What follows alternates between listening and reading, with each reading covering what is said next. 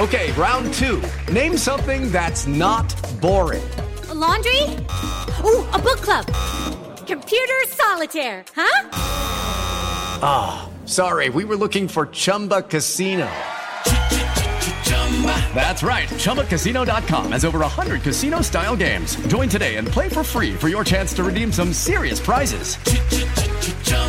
ChumbaCasino.com. No purchase necessary. Void where prohibited by law. 18 plus. Terms and conditions apply. See website for details.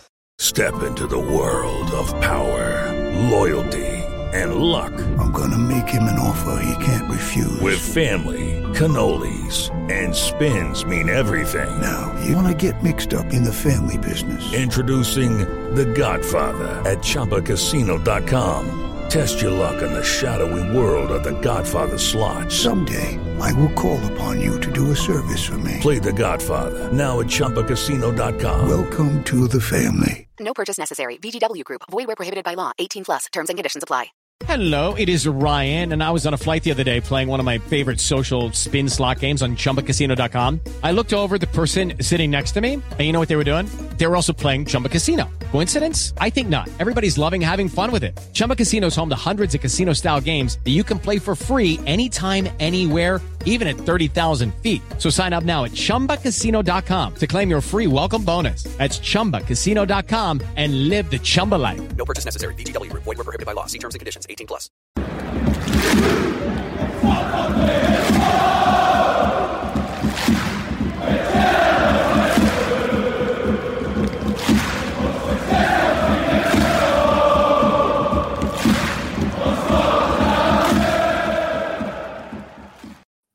Hello and welcome to This is Ibrox podcast. This is your post-match reaction to Rangers 3, Aberdeen 2 at Pittodrie tonight. It's an absolutely fantastic result for Rangers. Maybe not the performance, but we will get into that. Craig, you're joining me tonight. How are you? Yeah, I'm good, thank you. Actually quite glad to be on tonight after a win. Normally when I'm on with you, it's after a defeat. So it's nice to be on after a win, but obviously plenty to talk about as well. In that performance, I can't believe the Connor Goldson slander I'm seeing in the comments already. Absolutely shocking. Everyone's entitled to their opinion, I guess, but it's absolutely wrong on Connor Goldson on the most part in the comments at the moment. Yeah, you've went in early. You went in 2-footed there. But I'm not surprised the way you're feeling tonight. I think building up to this podcast, I felt I was going to be in that situation tonight where I had to come on and do a match review again after a poor result for Rangers. But thank God for Scott Arfield saving the day at the end there. So we'll get into it. There's quite a lot to get through tonight. Thanks for everyone joining, getting involved in the comments. I'm sure that you'll be loving that response from Craig there about your comments about Goldson. But please get involved. Want to hear from everyone about all of this. Tonight, a really good, like I said, result for Rangers. We'll get into it, Craig. Let's have a wee chat about the lineup to begin with, just before we start out of the game. Rangers lined up tonight. I'm going to have to remember this off the top of my head because I've not taken it as a note, but I believe it was Alan McGregor, James Tavernier, Connor Goldson, James Sands, Adam Devine. We had a midfield two, I believe, of Jack and Kamara. And then ahead of him, we had Kent, Thielman, Sakala and Morelos. What were your thoughts originally on that lineup for Rangers tonight? I think it was pretty much as I expected. There was some discussion last night in the preview with Adam and Patrick around, is Michael Beale going to stick with Kamara, Jack, and then put Lundstrom in there as well? I think John Lundstrom's been a mainstay for much of the season so far, and we've not really seen him dropped at any point. I thought I was concerned about that. I think the TII Twitter account actually tweeted a predicted lineup of Jack, Kamara and Lundstrom as the midfield three, and that is absolutely not the way you should be approaching a game at Pittodrie.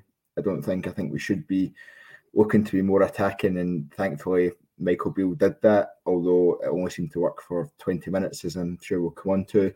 But outside of that, the real surprise was Connor Goldson.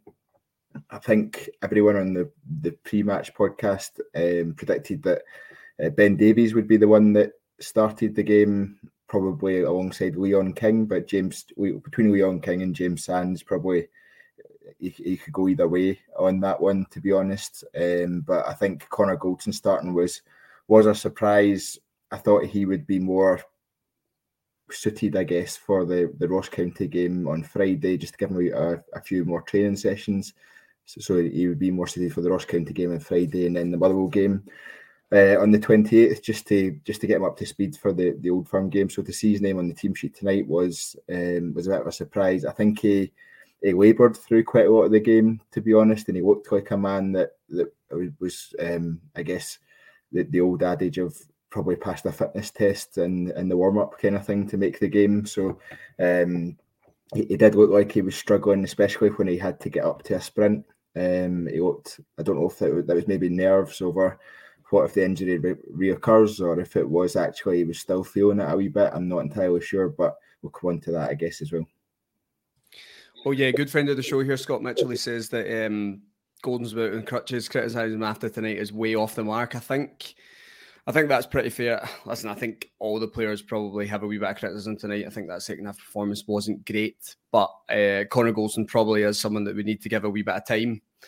He's been out for a while. It's the first long-term injury we've seen from Connor Goldson for a while. So, yeah, I think we need to be a wee bit more patient with him. But listen, everyone's entitled to their opinion, and I'm keen to get dug into that later on in the pod, so we will do that. So, regarding some of your comments in the lineup there, Craig, yeah, I agree with mostly everything you said. I was a wee bit surprised not to see John Lundstram. I actually agreed with the TII Twitter account today that I felt that it would maybe be a 3 of Jack Kamara and Lundstram. I thought that the game would maybe not pan out in the way it did tonight, but I thought Aberdeen would be really, really aggressive. And I think you've seen that from the first 5 minutes tonight. They were, I wouldn't say their press was a great press, but they were definitely putting us under more pressure than they did Celtic at the weekend. And I thought that midfield of Jack, Kamara and Lundstram we would have maybe battled against that a wee bit better. Saying that, I don't think John Lundstram was great when he came on the park tonight. So that's maybe not the best way to look at it. I think he's really struggled this season, and that was part of the reason why I was concerned about him coming into that midfield, because out of Jack Kamara, if he's playing alongside Jack and Kamara, he's going to be the one that has to take the ball at all times and dictate the tempo and all that sort of stuff. And I don't think he's really up to it going by his form so far this season. And I think we saw it when he came on again. He was a bit rash in some tackles, although I don't think he warranted his yellow card for the tackle that he had. But he struggled on the ball. The whole team struggled on the ball tonight, if we're brutally honest. I think Ryan Kent was the only one that got vaguely close to looking like a professional footballer at times. I think we kicked the ball out the park, left, right and centre with really simple passes as well, which was a concern. But we got the 3 points, but we'll come on to the performance, I guess, and how much of a concern that is. Yeah, I think the only other discussion point for me was lineup was Sakala.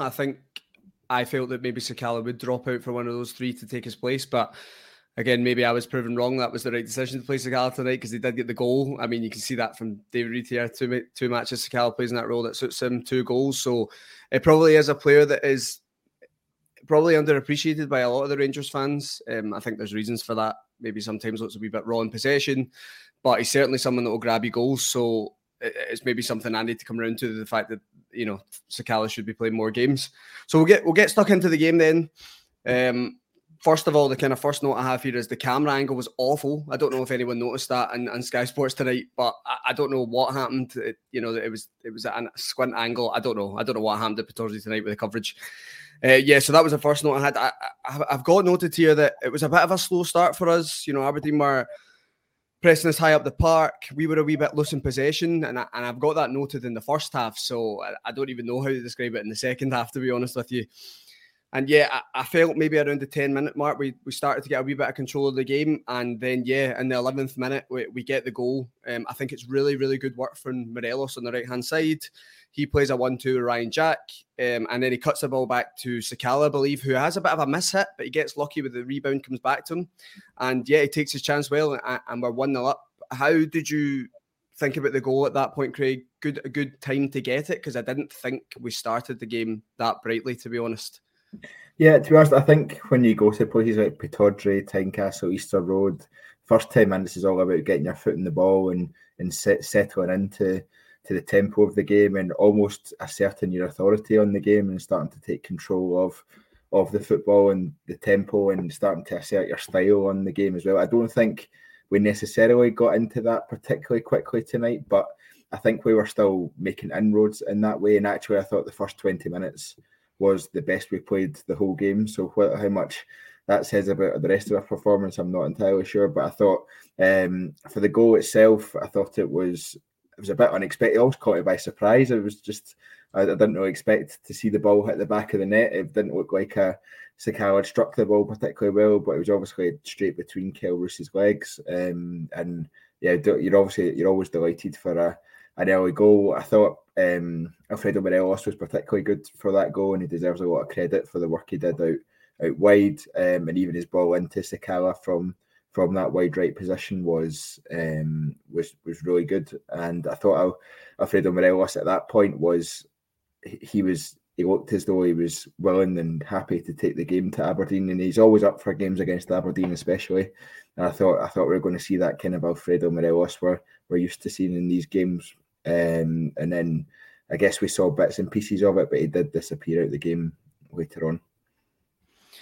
Yeah, I think we can say that for every player in the park tonight, to be honest, especially in that second half. They seemed to vanish. But I thought it was a really good goal from Rangers, actually. I thought probably it was a really good passage of play from us on that right-hand side. I did think it was pretty poor defending from Aberdeen, if I look at it objectively. I didn't think they were great, covering that ball in behind. So, yeah, really, really good from us, capitalised on that.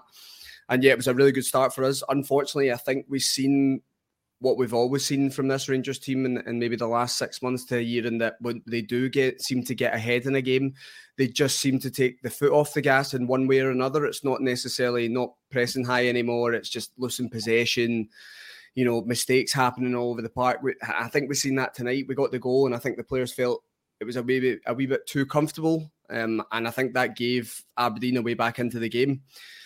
We'll move through it then. I've got another note here. Yeah, great work from Tillman on the edge of the box. He flicked it around the corner to the byline, cuts it back to Morelos, and Roos makes a save. And then I've then got a few notes about Aberdeen. I think this is probably around the time Aberdeen started really coming into the game, around the 20th minute. I thought it was too easy for Richardson on the right-hand side. He gets past Devine. He swings the ball to the back post, and I think it comes off Tavere's shoulder and it hits the post. I know there was a lot of checks for that on VAR. Craig, we'll just settle it now. Penalty for you? Absolutely not. I think there's a part of the handball rule is that if it's above the short sleeve t-shirt line, then it doesn't count as a handball, isn't it? So, and that was definitely, it was off the top, like it was off his shoulder. So, no, I think we're quite lucky to hit the post, to be honest. But he got a nudge in the back as well at that point. So I'm not sure how much we could blame James Tavernier for that one. Yeah, I think I'm with you on that one. There was definitely a lot of VAR checks tonight. It was if they were desperate for something to do with Rangers in that box. But yeah, that wasn't a penalty for me. I think Tavernier's... I would like to say it. I think in that first 20 minutes, and we were all talking in the TII group chat about we should go and smash this lot tonight. The way we were playing and the way we were just cutting through them and the way we were moving the ball, it felt like we could cut them open at will at that stage, and we were all talking about we should take the initiative here, and we should get a second goal, and we could score a lot.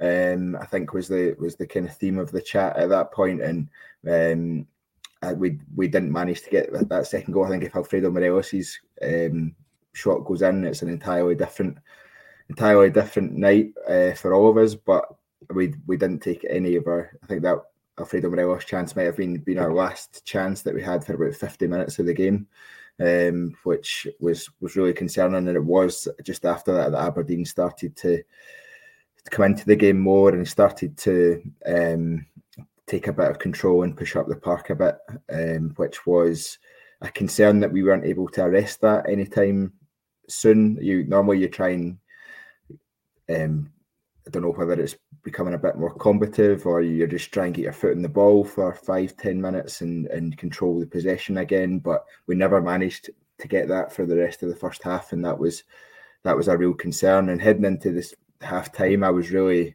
even before Aberdeen's equaliser, which I assume we'll go into in a second, but before that, you're almost thinking, right, Michael Beale needs to get us back into the dressing room, hopefully 1-0 up and reset. Almost this is pretty similar to what he did against Hibs, just reset the formation, reset the mindset, and get us back to playing the football that we know he wants us to play. Yeah, I think as fans, you're allowed to have the opinion of that we should be going to places like Pittodrie, Easter Road, Tynecastle, and battering these teams. Really, I think as a fan, you're allowed to feel that way. But I think we maybe seen a wee bit tonight that the players maybe felt that after that first goal they'd got in the first 10 minutes. It was like, this is going to be a bit of a comfortable evening. We've seen how Aberdeen set up at the weekend against Celtic, and they're not really going to come out here. They'll maybe just sit in and try and keep it as tight as possible. I think that's incorrect. I think anyone that understands the fixture between Rangers and Aberdeen is, that Aberdeen will always raise their level. I think there's been a few discussions on Twitter this week around the statistics of Aberdeen facing Rangers and Aberdeen facing Celtic. There is some sort of a rivalry there. I'm not sure how much Rangers fans care about that, to be honest, but there definitely is a rivalry from the Aberdeen side, and the players definitely raise their game because the fans do in nights like these. So yeah, I think the players maybe get caught up in it a wee bit. It's maybe a bit of a shock for the players to go ahead so early.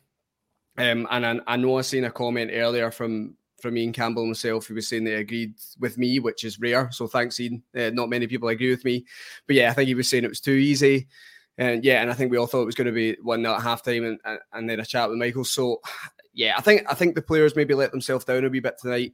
Of course, we'll contextualise that and we'll talk about it. They did get the result in the end, but we'll go finish off the rest of the first half. I've got a few notes here. Actually, it might be something worth discussing at the moment because we might not have time at the end. I've got noted here that, I thought Morelos started really well. I thought you kind of seen the old Morelos tonight, and that really understanding when to move the ball quickly, when to use his body, flick balls around the corner. You obviously seen the great work for the goal. What did you think about Morelos tonight, Craig? Did you think we maybe seen someone coming back to his best? I think we all know that you only really see the best of Morelos once he gets a run of games. And of course, it was only one game he had against Aberdeen last week. But is this maybe the good things to come from Morelos? I think we saw positive signs against Hibs last week of what Morelos could do. I think tonight we saw less of that. I think he did really well in the first 20 minutes, I would say, of the game. He did really well down the right-hand side for the goal, as I said, and he worked the space well for his shot on target. Just after that, I think after that, he started to drop deeper. He was picking the ball up at the halfway line at times, and I always get a bit nervous when Alfredo picks the ball up at the halfway line because, to be fair to him, his passing seems to have improved since Michael Beale's came back in, but he can be a bit wayward with his cross-field balls that he likes to play, and I always get a bit nervous when he drops that deep, but he did seem to be dropping deeper. I'm not entirely sure if that was an instruction or he just naturally kind of gravitated towards that space to try and pick up more of the ball, because I think after the 20th minute he wasn't really getting much service and he kind of started to disappear out of the game, and he wasn't making as much of an impact as you would like to see him, but he wasn't getting the service either, which was part of the issue. We were at that stage we were starting to give the ball away too cheaply, and the ball was tending to break down around the edge of the box because we were trying to find our way through, but unsuccessfully. Yeah, I think that's fair. I think it's early days for Morelos. I think it's going to be a long time before fans are fully convinced of Alfredo Morelos again because of the few, let's say, antics we've had from him this season. But I certainly felt in the first half that we definitely seen some of what we know Morelos for in this Rangers team.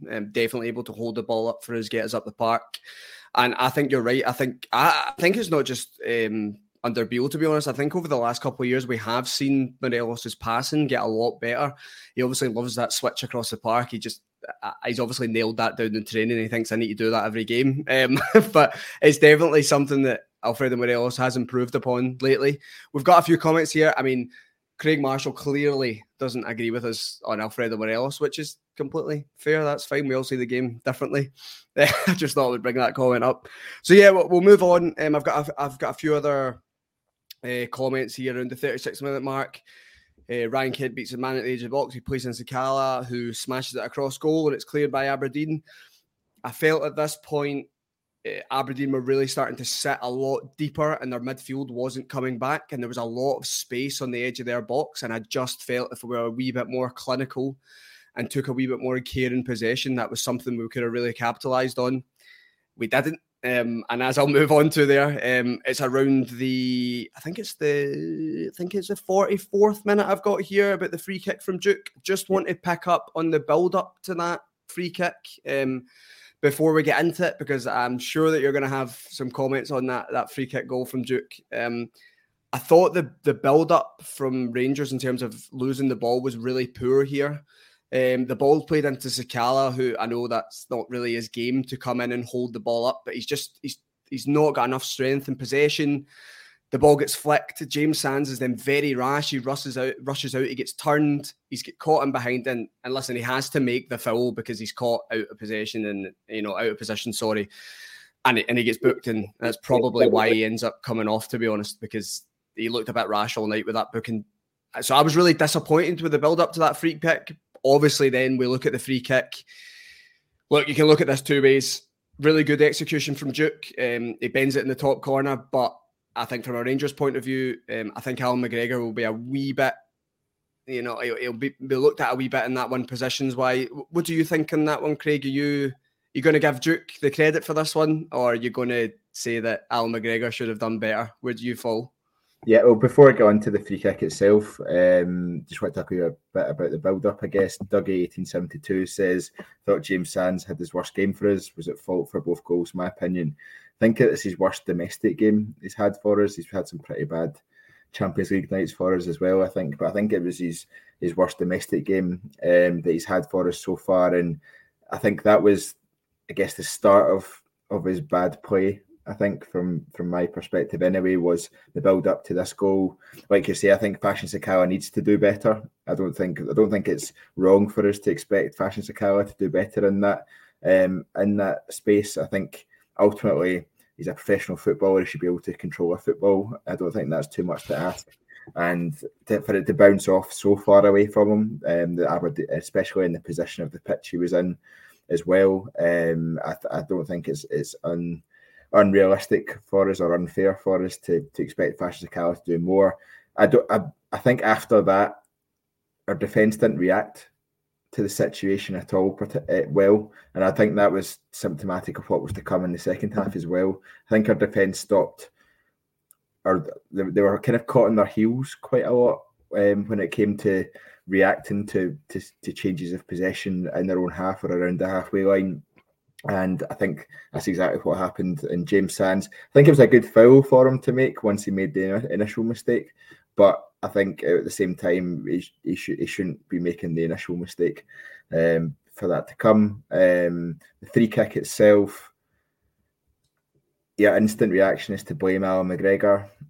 I think I do blame Alan McGregor for it. It was a well-hit free kick. It's gone completely the opposite side than any of us thought it would go. It's come over the top of the wall really flat. There's no loop, and it's not like a loop and dip free kick as such, and it just comes in at the last moment. It hits the side netting, which is always a hard one for goalkeepers. But the fact that it is Alan McGregor's side, he takes a small step, but he's already standing quite centrally.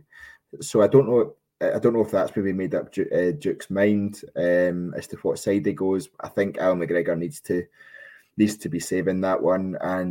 But I rate Duke as a player. I know you do as well, Ross. I think he's an impressive player. I think it was for about 500k from Benfica that Aberdeen signed him from. I think he's a good player. He's obviously got a bit of quality about him when you saw that free kick, but the timing of that goal just absolutely kills you. I was at the stage where I was thinking, right, if we can nick a second goal before half time, then we'll kill them off, and it's gone the other way, and it's a bit of a sucker punch. Yeah, it's funny. See, at that point, I was sitting with my friend watching the game, and I think because the game was kind of settled at that point, I went, this has got Aberdeen 2-1 written all over it. Do you know what I mean? Just that way I feel about Rangers sometimes when the game's just not, you can't see what way it goes. I always feel there's maybe something going to happen, and then that free kick gets put into the top corner, and obviously I'm like, oh no, here, that's the fear coming now. As for James Sands, just before we move on and maybe talk about some other things, Andrew Spears says, Sands was really poor tonight. Rangers were hesitant, slow, showed no aggression most of the game. Positive Kent playing better with a roaming role, I think he might be needs to say there.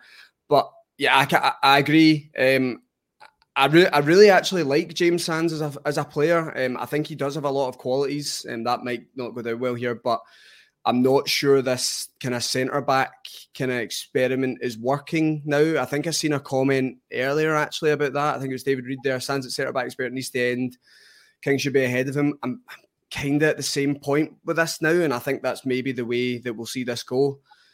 As for Al McGregor, listen, I've had this discussion a few times with a few of my friends regarding goalkeeping positioning, and it's difficult when you haven't played that position, and you always hear a lot of goalkeeper pundits saying, you know, I've heard criticism of X and that you should do this, and in fact, you're completely wrong. So it's difficult when you haven't played that role. It's so different. It's difficult to criticise a goalkeeper. But for me personally, I think you're right in what you say there. It seems to take a step to his left as if he's anticipating the ball going over the wall to the far side.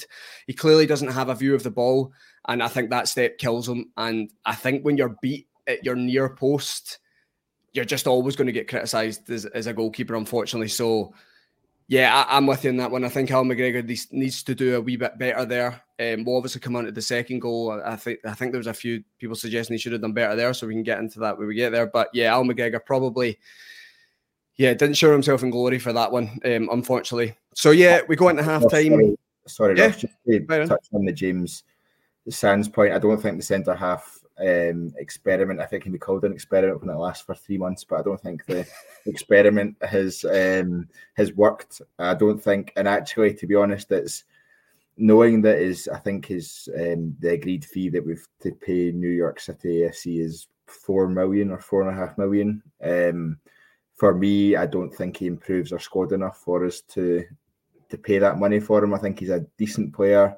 He's tidy, especially in that that number 6 role in the midfield. But I don't think he's worth £4.5 million to Rangers, and I would be very disappointed if we were to pay that money for him as we head into the summer, as he comes to the end of his 18-month loan. I think we can get better players for less money.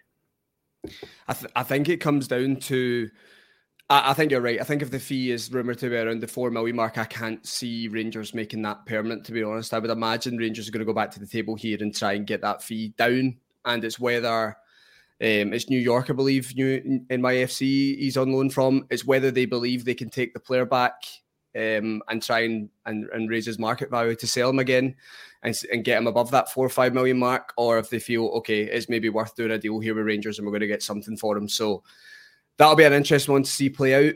I'd like to see James Sands be given a chance in midfield more for the rest of this season to see really what he can offer us. The problem we've got is we do have a lot of options in there, and I'm not sure he's going to get ahead of the likes of Jack, Kamara, Lundstrom.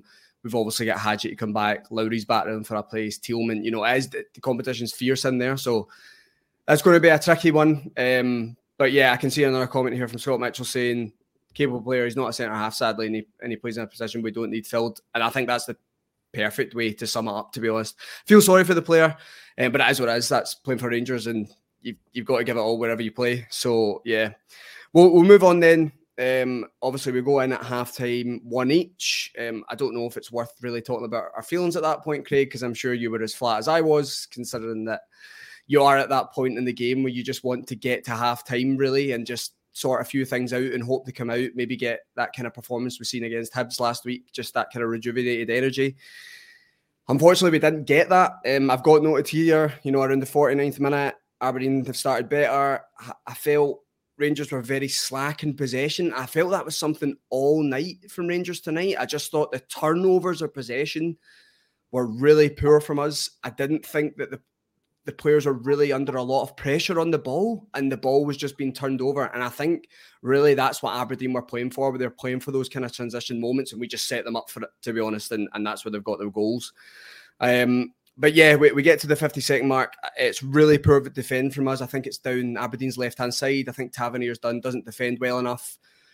Ball comes across to James Sands. He kind of sclaffs at it, hits it to the edge of the box. The ball sets up on the volley for Leighton Clarkson, and he volleys it bottom right corner. First of all, what I'll say is fantastic technique. I think I said something about this I think it was Campbell for Hibs earlier this season, where it was a good volley. Sometimes you just need to hold your hands up. You can obviously pinpoint certain points for Rangers where there's points of error and we should have done things better, and that's absolutely, we should have defended better, but I think we just got to say it was, once he got there, it was a great strike. What are your thoughts about this goal, Craig? Mainly about the defending here, especially when we, you expect the team to come out raring in the second half, and we just didn't get that at all. Yeah, I think for the first 7 minutes of the second half, we were all over the place. We didn't get near any second balls whatsoever. So someone, I think, said we were third to every second ball out of the game, because Aberdeen, there was pretty much 2 Aberdeen players getting there before a Rangers player would get there. So I think it was really disappointing to see how we started, and it wasn't quite the reset that I'd hoped for at halftime from Michael Beale and the management team and the players. I was hoping that we would manage to get a grip before Aberdeen created a decent chance. Unfortunately, we didn't. I don't think, for all that we were a bit concerned about Aberdeen when they were going forward and having a goal, they didn't create many chances against us, many clear-cut chances, and even both their goals, obviously a set piece in terms of the free kick, and then for this second goal, the ball is kind of it's a nothing cross, just trying to get it into the danger area. I think James Sands panics almost, like he sees it late, but I don't know how he sees it late because it comes from pretty much the other side of the pitch. He panics, he kind of sclaffs at it a wee bit, and Leighton Clarkson, who I think is a decent player, he's definitely got a good right foot on him anyway. He has the time to control it, wait for it to come back down, and then volley it into the bottom right-hand corner. I think for me, I saw a lot of people blaming James Tavernier for his role in the goal. It wasn't great, but I don't think he was at fault for it. I think you have to look at James Sands again, and then the player who should have been tracking Leighton Clarkson, because Leighton Clarkson's a midfielder that's ran into that edge of the box position. And I think Ryan Jack is the man actually that's not tracked his man there, and you can see him in the replays when he was sort of 5 to 10 yards off Leighton Clarkson at that stage when he should have been beside him. So I think there's many players at fault for that goal, but I don't think James Tavernier's by any stretch of the imagination the worst culprit for that one. It was a really disappointing goal to lose. Again, it felt like they've not created anything else other than that chance in the second half. By that stage, it's not just this game, it seems to be week after week. We just get hit by teams taking every single chance they get against us. I don't know how we stop that. It's poor defending quite a lot of the time, but you start to question the goalkeeper again at these stages, and for me, a goalkeeper is top of the priority list for either January for someone coming in the summer, or definitely in the summer. We need a refresh in that position. Yeah, I have to agree with you. I think it does feel a wee bit unlucky at the moment, teams taking their chances. I think I checked and I know a lot of people don't like this, but I think I checked the XG earlier for the game. I think it was around the 85th minute mark, and I think Aberdeen's XG was 0.57. So, yeah, they've scored 2 goals from that. At the end of the day, yeah, maybe these statistics don't really matter. It's just all about the result. But it's an interesting way to look at it. They've not really created much tonight, Aberdeen, but they've managed to get the 2 goals. So it is disappointing from our perspective on that one. An interesting point here I want to discuss about, because it's probably the first time we'll really mention the manager here. On the 59th minute, he makes 4 substitutions. Now, I'm not sure, I might be wrong in this, but I'm not sure we've ever seen that under Giovanni van Bronckhorst. And we might have seen it in a game where we were up maybe 2 or 3-0. I think that's slightly different, but I don't think we ever seen it in a game where Rangers were really under pressure. You know, they were down, there was time constraints in the game. So he brought on Ben Davies, John Lundstrom, Scott Arfield and Scott Wright. And they took off, if I go through this right, James Sands, Ryan Jack, Klein Kamara and Fashion Sakala. That was the 4 that he took off. So I don't know how I'm doing this. So I think at the time just before that, I actually think I put into the chat that I wanted to see John Lundstrom and Scott Arfield, and I just felt a game like that with so much space in the midfield, it really suits Scott Arfield, especially when he's coming into that game fresh. He is really good with his kind of late runs. We're obviously going to go on and talk about that at the end of this game. He had a few chances before that, but I think Scott Arfield's really good in these domestic games when there's space in front of the defence. and there's bodies that he can carry with him on the run, and he just creates space out of nothing. So I was really happy to see Arfield come on. I would be lying if I said I thought it was going to go as well as it did, but it was a substitution I wanted to see. What did you think about those substitutions, Craig? Probably the real first stamp from Michael Beale here that I'm not happy and things are changing. What did you think about it? First of all, I was happy that he made the changes because he was reacting to what we were seeing as well. We were seeing a dysfunctional team who was struggling to pass the ball, who was struggling to compete at the start of that second half, and he was obviously seeing the same. In terms of the four, I mean, you could have replaced any number of players on the park, to be honest. So I think that those four players were picked because of the options we had on the bench. Scott Arfield, I've been on this podcast for a number of weeks now saying we probably shouldn't offer Scott Arfield a new deal at the end of this season. He's obviously on the rolling sort of 1 year contract that we give to players over a certain age, and I think, to be honest, games like this at Pittodrie, games at Tynecastle, games at Easter Road, those are the games where Scott Arfield can actually thrive coming off the bench, because these teams do have a wee bit of a go at us. They don't really sit in, they leave a bit of space, and I think you saw his willingness to run beyond the forward players as well, which was how a couple of his chances were created before he got his goals. I think he had two decent strikes at goal as well beforehand as well. I thought his volley was if it was a class volley, and there was a really good save from the goalkeeper, and then his run beyond Malik Tillman for his second shot that he hit straight at the keeper. He said he said he knew the keeper was a big guy, so he tried to almost elevate it into the top corner in his post-match interview, which he didn't quite get underneath it, and it just went straight at the keeper, which was disappointing. But he was the one making stuff happen, to be honest, and he was pulling the defence around and into positions that they wasn't happening beforehand. Ryan Kent was getting on the ball, and I thought Ryan Kent had a good game again tonight in that sort of free role that he's been given under Michael Beale. But I think he was doing it in front of the defence rather than breaking through the defence, whereas Scott Arfield was breaking through those lines and creating different avenues for us to take advantage of. And I can't praise Scott Arfield's performance enough when he came on tonight. He was a real difference maker for us. Yeah, you're being way too positive there before we've got through the negatives. You've just went right in. You've got caught up with the emotion of those late winners, and you've just went for it. But listen, that's what it's all about. I'm sure we're all on a high after that. I totally agree with everything you said about Scott Arfield there. I think I can really understand the discussion amongst Rangers fans around whether he gets another contract, and it's something that we're just going to see every single year because he is at that stage of his career. But I think tonight shows you why Scott Arfield was kept on, and I think it's why he will be kept on again. And I'm not going to stand here and pretend that I was one of the ones that wanted him to stay on. I didn't, but I'm now being proven wrong in that, and I'm being shown that this guy has a role to play. Some games he will start and you maybe just won't see the best of him, but I do think this kind of impact role he has at the moment, or you'd like to think that's the role he's going to play under Michael Beale, we can really see the best of him. So I can see that from Caroline as well. She agrees. Arfield pulls out a hole again, and yeah, we will move on to that. Trust me, we will get there. I just wanted to bring this point from Frankie Goodwin. XG, the worst stat ever to be given relevance. Listen, that's fair. That's fine. I'm a big XG man, but not everyone is, and that is completely fair.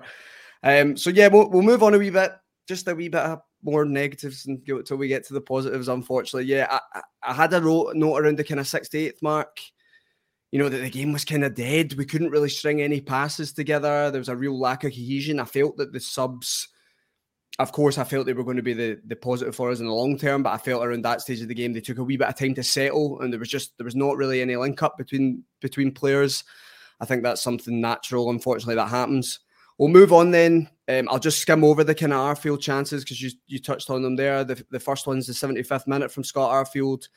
He has a volley, I believe, and it's cleared off the line from McCrory. And then we've got to the 79th minute again. I've actually got noted here, and it'd be good to hear your thoughts on this one, Craig. I said Arfield must score. That's on my note there. I think Tillman, again, probably seen the best and worst of Tillman tonight in terms of consistency, but on the edge of the box and around the box, he's definitely someone that can just, pick a lock there, plays Arfield through. He maybe is stretching a wee bit, but I think if he puts it either side of the goalkeeper, it's a goal. What did you think about that chance? Should he have taken that one? Just touched on his first one, actually. I know I mentioned, obviously, that after Alfredo Morelos' shot in the 20th minute, we didn't have anything for a while. Actually, it was until the 75th minute and Scott Arfield shot on target. So that's 55 minutes of play. Rangers did not have a shot on target against Aberdeen, and that I don't think that's acceptable in anyone's book. But especially tonight when we were chasing a sort of a deficit against Aberdeen, it's completely unacceptable. It took to the 75th minute to have another shot on target. I thought he did well with the first one. I thought it was just a good save, and then didn't quite have anyone in there quick enough to pounce on that. I probably actually think if Antonio Cholak was playing, he would have been first to that one to react. But I think the second one, either side of the goalkeeper, and it's a goal. Pretty much is how I see it. He said in his post-match interview he tried to lift it and he didn't get underneath it, but it was a weak effort at that point in the game when we needed something. We need something, anything to cling on to, and if you're thinking, well, we're back level with 10 minutes left, you probably right, we've got a chance here, let's give it a go. But after that, I actually kind of lost pretty much all hope that we were going to that we had any chance of turning it around. Maybe even quite a lot of hope of even getting a draw out of the game. But a draw would have been meant absolutely nothing to us. To be honest, it was all about getting the 3 points. Yeah, see, I've took you up here of the heights of the positivity, and you're back down here, the negativity, how you felt at that point. I'm doing a great hosting job here. I'm taking you each way, really getting to the emotions here, Craig, about your game. There's an interesting point here from Paul McGarrigle. Ross, it was a handball from McCrory. Am I missing something? Was there a handball? Well, there was a cross. I don't know what minute it was in, but there was a cross.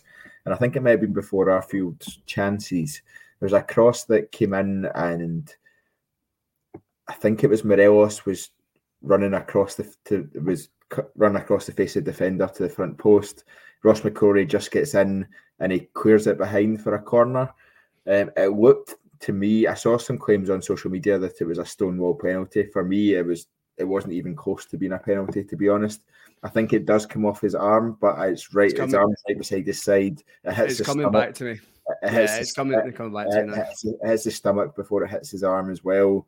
There's no chance that was ever going to be a penalty, to be honest. And I was actually really surprised that some people were claiming it was a penalty.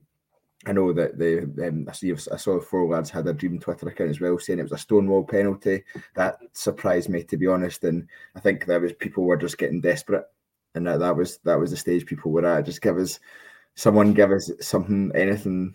Just give us something, please.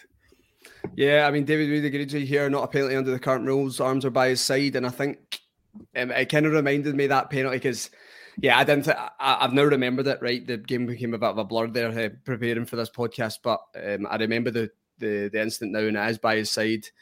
And I think it just reminded me when you're at Ibrox and there's a shot in the box and you're not really sure of what body part it's hit, and everyone just claims for a penalty. It was one of those ones, wasn't it? It was just like it could be in there. Listen, if you don't claim for it, you don't get it. So it's one of those ones where I think you look back and you go, yeah, I don't think that was a penalty. Not for me anyway. I'm sure we all have our own interpretation of that rule. It is a wee bit inconsistent. But yeah, for me and Craig, clearly it wasn't a penalty for us. Yeah, and we'll move on to the end of the game here. So the real positive stuff. It's funny, I'm just about to say that, the real positive stuff. I've actually got a note right before it saying atrocious second half. Really, really bad. Appetite from the players completely lacking. Now, that last sentence there looks now ridiculous, considering the mentality of these players to go and win this game. But at that time, that was the way I felt. I do think that, though, in that period of the last 10 minutes, you had Connor Goldson storming forward with the ball and then playing it straight out of the park on 2 occasions in quick succession. You had Malik Tillman letting balls run, and they were just going out the park as well. We weren't even getting close to being in the Aberdeen box to have a bit of a go. So I completely understand that note, and it was kind of reflected how I was feeling at that point as well. It was a bit like I was they were talking about how much injury time was going to be added on. I was kind of like, I'd kind of fancy this game being over, to be honest, because I don't really want to watch any more of this. But how wrong was I? Yeah, well, I was the same, and I think that is just that of being a football fan, isn't it? You're up and down all the time. I've noticed a comment here from Curry Muncher, a wee bit off topic. Curry, I actually don't know the mic that I use, to be honest. I'll need to look it up for you. If you get in contact with me on Twitter, I'll let you know. All right. So I know you've commented that before, so I'm very sorry for not getting back to you. If you give me a message on Twitter, I'll definitely get back to you on that. I'll look it up for you. Anyway, let's go on to the real positive stuff here. So 94th minute, I've got clocked here. I'm going to, just because I know that he gets so much criticism, or he was getting so much criticism, I'm going to give a lot of respect to Ryan Kent here. I've got it in capital. I've capitalised it. Ryan Kent again. He's running through the middle, I believe, driving through the middle, takes it by a man, gets it onto his left foot, and cracks a shot from the edge of the box. And I think this is a real... I'm trying to think of the right terminology here. I think this shows what Rangers fans are screaming out for. We're not asking for for players to take shots from every possible angle, but this just shows you what can happen sometimes. You get a good shot, the keeper spills it, and you've got someone like Scott Arfield who's so good at breaking into the box, and he puts it away. So, of course, Scott Arfield deserves a lot of credit. He's been brave. He's made that run. He's anticipating the goalkeeper dropping the ball. But I'd like to give a lot of props there to Ryan Kent to keep going at that stage of the game. He does put in a lot of effort. I know it doesn't come off sometimes, but, you know, he's cut inside in his left foot, and look, he's got his back in this game. What did you make of the goal, Craig? Yeah, to be fair, I do remember being extremely frustrated at John Lundstrom in what might have been the 88th minute, where he tried a similar effort from about 35 yards out, and it was straight down the keeper's throat, and the keeper gathered it. When Ryan Kent had a shot, I was just praying for anything to be on target, to be honest, and I didn't really expect the goalkeeper to spill it, but it's always the hope you have, or the opportunity that you try and take. And one of the reasons why Ryan Kent would have taken on that shot was, if I keep it low, I get it to bounce just before the goalkeeper, he might spill it, and then hopefully someone will be on their toes and be able to finish it. And Scott Arfield was first to react by a mile. Part of me wondered is he close to being offside, but he wasn't. He was a mile onside, and he ran past two Aberdeen defenders to get to that ball first, and it just highlights the desire he had at that stage of the game to just win at all costs, or at least score at all costs. And it was a good finish when he got there as well, because he had the keeper diving at his feet. Yeah, I think it shows all the qualities of Scott Arfield. You've seen the two chances he had before, and he's probably unlucky not to score one of them, but again, he keeps going. And it's always something you're going to get from Scott Arfield. He's going to burst into the box at chances like that. And I think it just shows that we need to be a wee bit braver on the edge of the box. We need more players willing to take a shot. Tom Lawrence was that guy. And we all felt that was the guy that was going to take up that role for us this season. Unfortunately, he's out with injury now. But yeah, really, really good goal from us. I have to say, obviously, I did celebrate it, but I was still a wee bit flat, just because I just felt a draw wasn't enough, and that's probably the attitude we all have as Rangers fans, to be honest. So that's not a bad thing. But we'll move on to the winner now. It's I've got noted here the 97th minute. That might be maybe incorrect. It was maybe a minute before.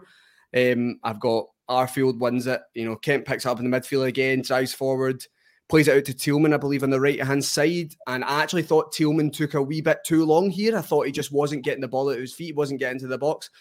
Again, just shows you what Malik Tillman can give you. He is... I've seen a lot of conversation around Malik Tillman lately that he's not physical. I actually think the opposite. I think he's very physical. I think it's maybe just having an understanding of when to move the ball quickly and when not to. And I felt in that situation he didn't. And it ends up he does really well, works a bit of space, clips the ball to the back post. I can't remember what actually happens at the back post. I don't know if the ball bobbles off one of their defenders, comes back down. And Scott Arfield puts it high. I don't think he connects with it great, but he puts it high like you spoke about earlier. And Scott Arfield's won it for us. He's won the game. You know, first of all, feelings in that moment, because I think if we're honest here, I don't think Rangers really deserve the 3 points tonight. And again, is that something that we should be striving for under Michael Beale, that this kind of never say die, keep going, there's always something in the game? I think it's a complaint we've had for quite a long time, actually. Not just, I think even going back to Steven Gerrard's time at the club, we there was very few games where if we were losing going into the last 10 minutes that we would come out with the 3 points or even a point, to be honest, because you were more often than not, the game would just be seen out by the other team, and that would be that. And we see it time and time again on the other side of the city, how often they keep going to the final whistle and how many times that they have snatched victory from the jaws of defeat. And even when they've been drawn a game going into stoppage time, you always expect them to score the winner, and we've not really had that mentality as a team, I don't think, coming through. So it was refreshing to see it tonight. It was surprising to see it tonight. I didn't really kind of compute what was going on or expect it to happen. So it was great. And then obviously I thought when Willie Collum was doing the kickoff after the goal, when I saw the replay, I was like, oh, that kind of looks like Connor Goldson's maybe used his arm a wee bit there. But thankfully they judged it to be sort of off his chest, and we got the goal and the 3 points, and so that's 3-2 wins in the league in the past 5 days.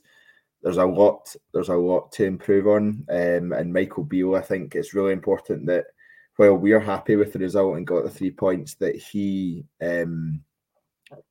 focuses more on the performance and the level of performance we need to get to be successful at Rangers. And going by, we were speaking about it just before we came live, Ross, going by how he looked at the end of the game when he was shaking hands with the Aberdeen staff, he did not look happy in the slightest.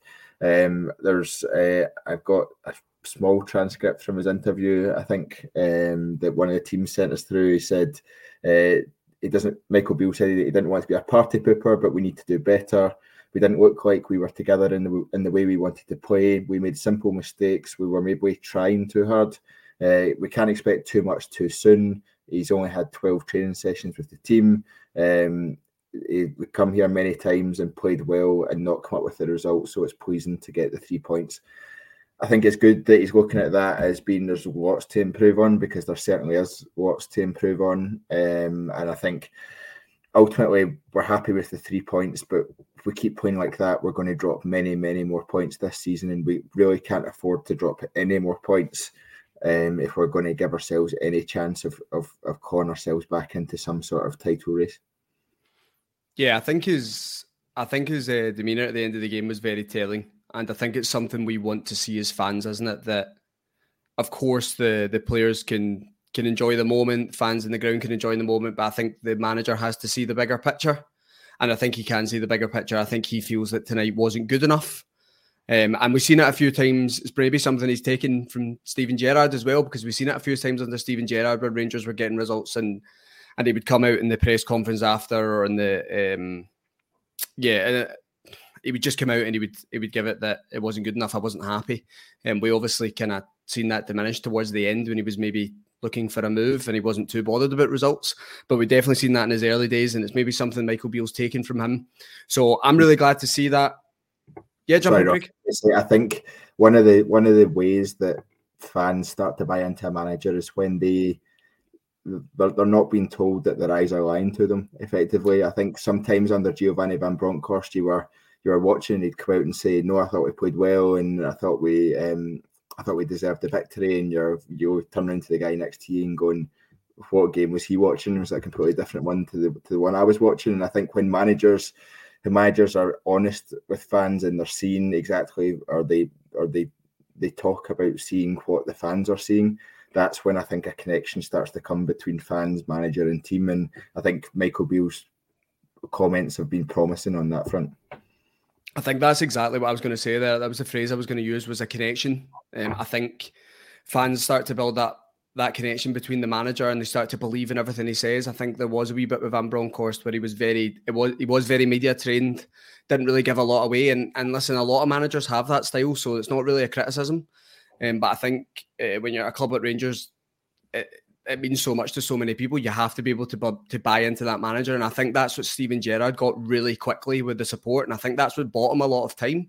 And that's probably the angle that Michael Beale's looking to go again. He's looking to go down that route. And I think a lot of fans will buy into him when he's honest like that. We all know that wasn't good enough tonight in terms of performance. And if he comes out and he says that as well, then that's only good for the future for us. Now, of course, listen, we're all football fans here. At the end of the day, you want a result, right? So at the end of the day, we got it. We got the result. But of course, it's good for the manager's perspective to look at things as a whole. And I like to see that from the manager. A couple of things before we finish up for tonight then, because I have been tracking the comments and there's been a lot of people getting involved tonight, so I really appreciate that. It's been a really good chat in there. You can see a lot of people interacting with each other, which is really good. That's what we're going for.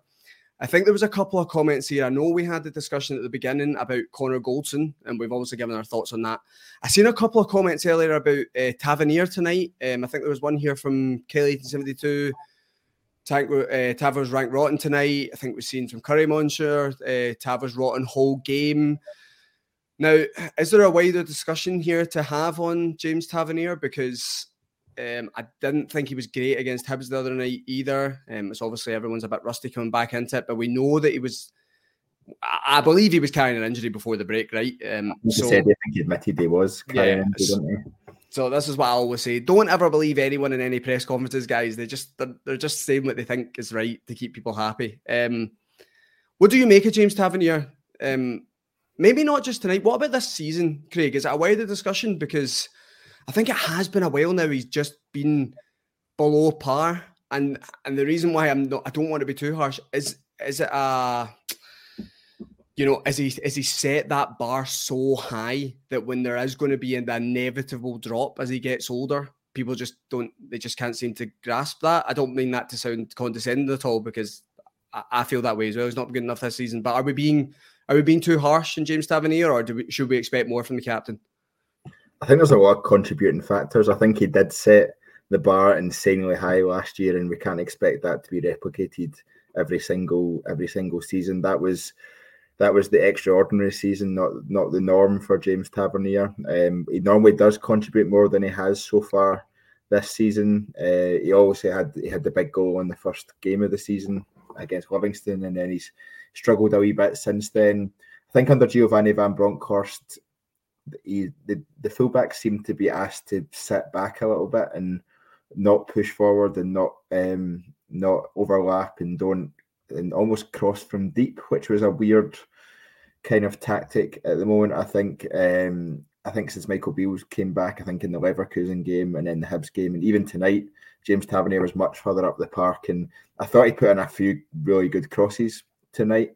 I don't think we can ever expect James Tavernier to be a great defender, because he never has been, and I don't think he ever will be, to be honest. And is almost more important going forward for us than he is defensively.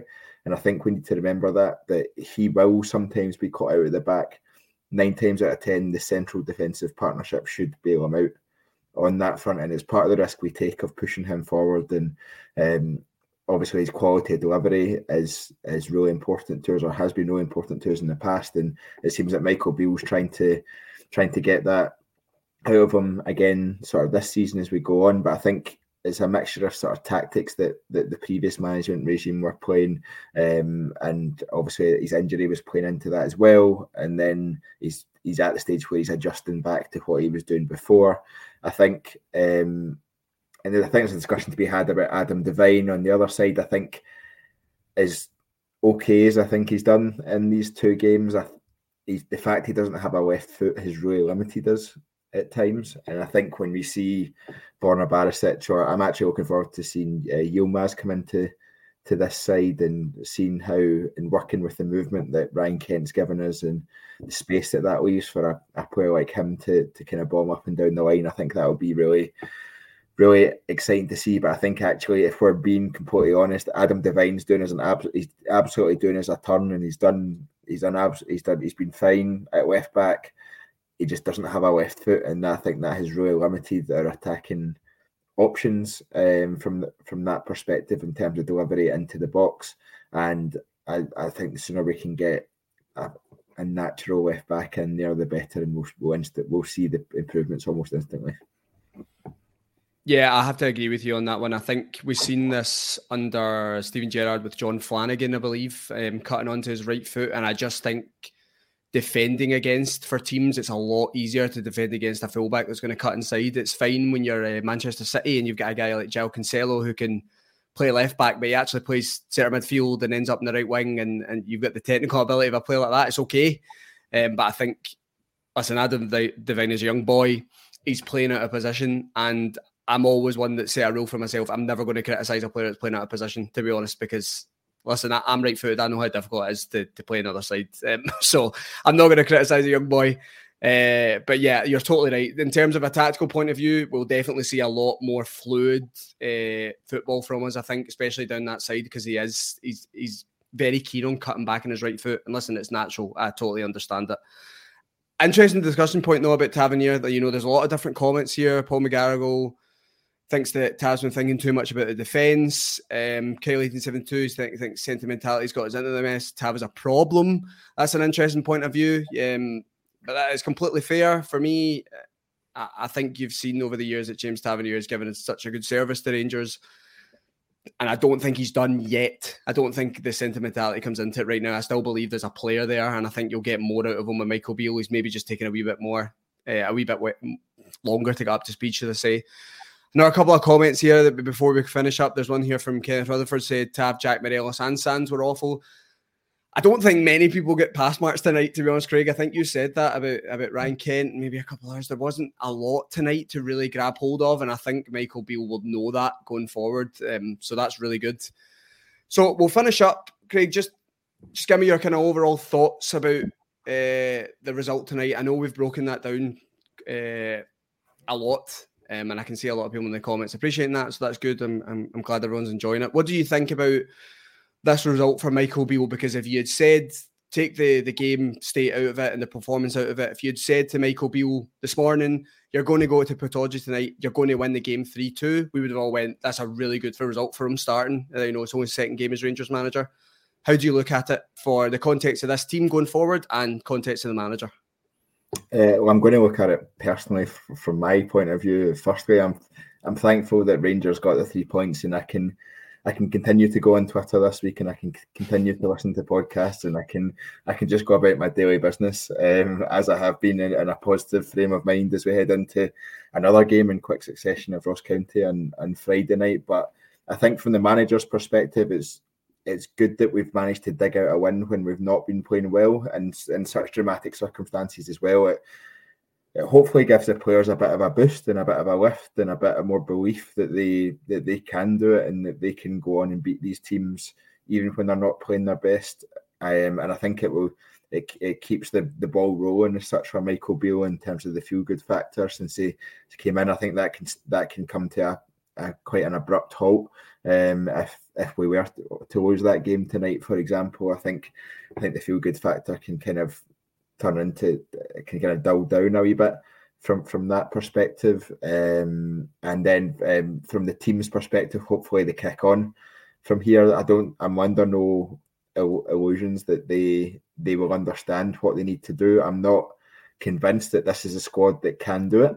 I don't have the full belief in the squad that they can lift their levels again to where they were last season. I think we really do need a turnaround in the playing staff and a real overhaul, and not just a couple of players here and there, but a real overhaul of the players that have been around for 3 seasons now, 4 seasons. That's what it really needs to happen, but that can't happen until the work will start in January, but really the summer is where we'll see the real stuff for that. And we're kind of clinging on to some sort of title race by our coattails, but it's the cups for me is where we really need to show that we are improving and we need to lift silverware of some sort this season, and the cups are the real opportunity if we're honest with ourselves, and that's what we need to be looking at. Obviously we've got Aberdeen in the semi-final in 3 weeks' time, I think it is, at Hampden. I think I'd be expecting a very similar performance from Aberdeen, if I'm honest. Potentially a slightly bigger park that plays into our hands a little bit more, and hopefully we have more of the injured players back fit by that stage. But it's not going to be an easy game by any stretch of the imagination. They play very differently against us than they do against Celtic. Yeah, well, I can see Caroline here saying that Michael Beale said the game was a 5 out of 10 in his post-match. He's maybe been a wee bit too positive there, to be honest. I don't know if I would give it a 5 out of 10. I think the result was fantastic, but I just don't think the performance was there. And listen, not to go over old ground, I agree with a lot what you've said there, Craig. I think your view in the season is right in terms of the cup competitions and what we can do going forward. I think this is a big result for Michael Beale tonight. I think when he sits down tomorrow and the emotions out of the game and he can analyse the performance, I think he'll sit down and go, right, we weren't at our best and we've still managed to come away from Pittodrie with 3 points. He wouldn't have been under pressure. Of course, he wouldn't have been under pressure if they didn't get the 3 points tonight. But this just gives him breathing space again, and he can sit down again and go, okay, well, these are all the things that we've done well. We've managed to win the game, but these are the things we aren't doing well enough. And of course, as injured players come back into this team, I think you're going to see an uplift in performance. I think you're going to see Connor Goldson have a real influence on this team. Ben Davies looked pretty decent when he came on again tonight. I think there's a lot of positive signs there. And listen, we've got the result, and that's all that matters, especially going away to Aberdeen. There's nothing better than seeing the Rangers fans going mental after the result of that. So it was a great one. We'll finish up there, guys. There's a couple of comments I just wanted to highlight quickly because I see a lot of people getting in touch. I've seen this one from Stevie B. New subscriber here. It's good to see a channel where the game gets broken down properly. You don't talk nonsense at least. Well, that's the first time I think anyone said, Stevie B, that me and Craig don't talk nonsense. Yeah. So thanks very much. I get told that in the daily, so I appreciate that. But I'm glad everyone's enjoying the streams and all the match reviews, match previews we're putting on. That's the whole motive of the channel. We want everyone to get involved in it. So I'm glad everyone's enjoying it. So I'm trying to think when we're back. We'll be back for a preview of the Ross County game later this week, won't we, Craig? Kyle's back tomorrow live with the Wednesday bulletin. We're hopeful of having a Ross County post-match, but we're struggling for bodies because everyone is out getting drunk ahead of Christmas. So we're hopeful of a post-match against Ross County. We then have a little break over Christmas Eve, Christmas Day, Boxing Day. We'll be back with a post-match for the Motherwell game on the 28th, and then it's full steam ahead towards the Old Firm game on the 2nd, where we'll have a preview and then a post-match reaction pod to that as well. So that's just a bit of a lighter schedule for us over the festive period, but we'll still be bringing podcasts over that time and hopefully hitting the key moments anyway over the 2 weeks that will hopefully result in 3 more wins for Rangers over that period. Yeah, I'm glad you remember the agenda because I did not have that written down. So thanks very much. I'm glad you're here, Craig. Thank you. But yeah, you can find us on all the normal social media platforms, guys. Twitter, Facebook, Instagram. You can subscribe to the podcast on all the normal podcast platforms. We're back on there as well. So please give us a follow on there. Subscribe here at the YouTube channel as well. Give the video a like if you enjoyed the content. That really does help us out. And yeah, Craig, just left to thank you now. Thanks very much for joining me tonight. Yeah, I'm looking at everyone saying good night to everyone in the comments and just wondering what the hell's going on. But it's probably time to head to bed. So good night, Ross. Yeah, good night. I think they've been trying to get us off for a while, Craig. I think they've just been trying to can it. They're sick of listeners. But yeah, thanks everyone for getting involved tonight. Yeah, we really appreciate it. So yeah, 3 points in Aberdeen. See you in the next one. Cheers.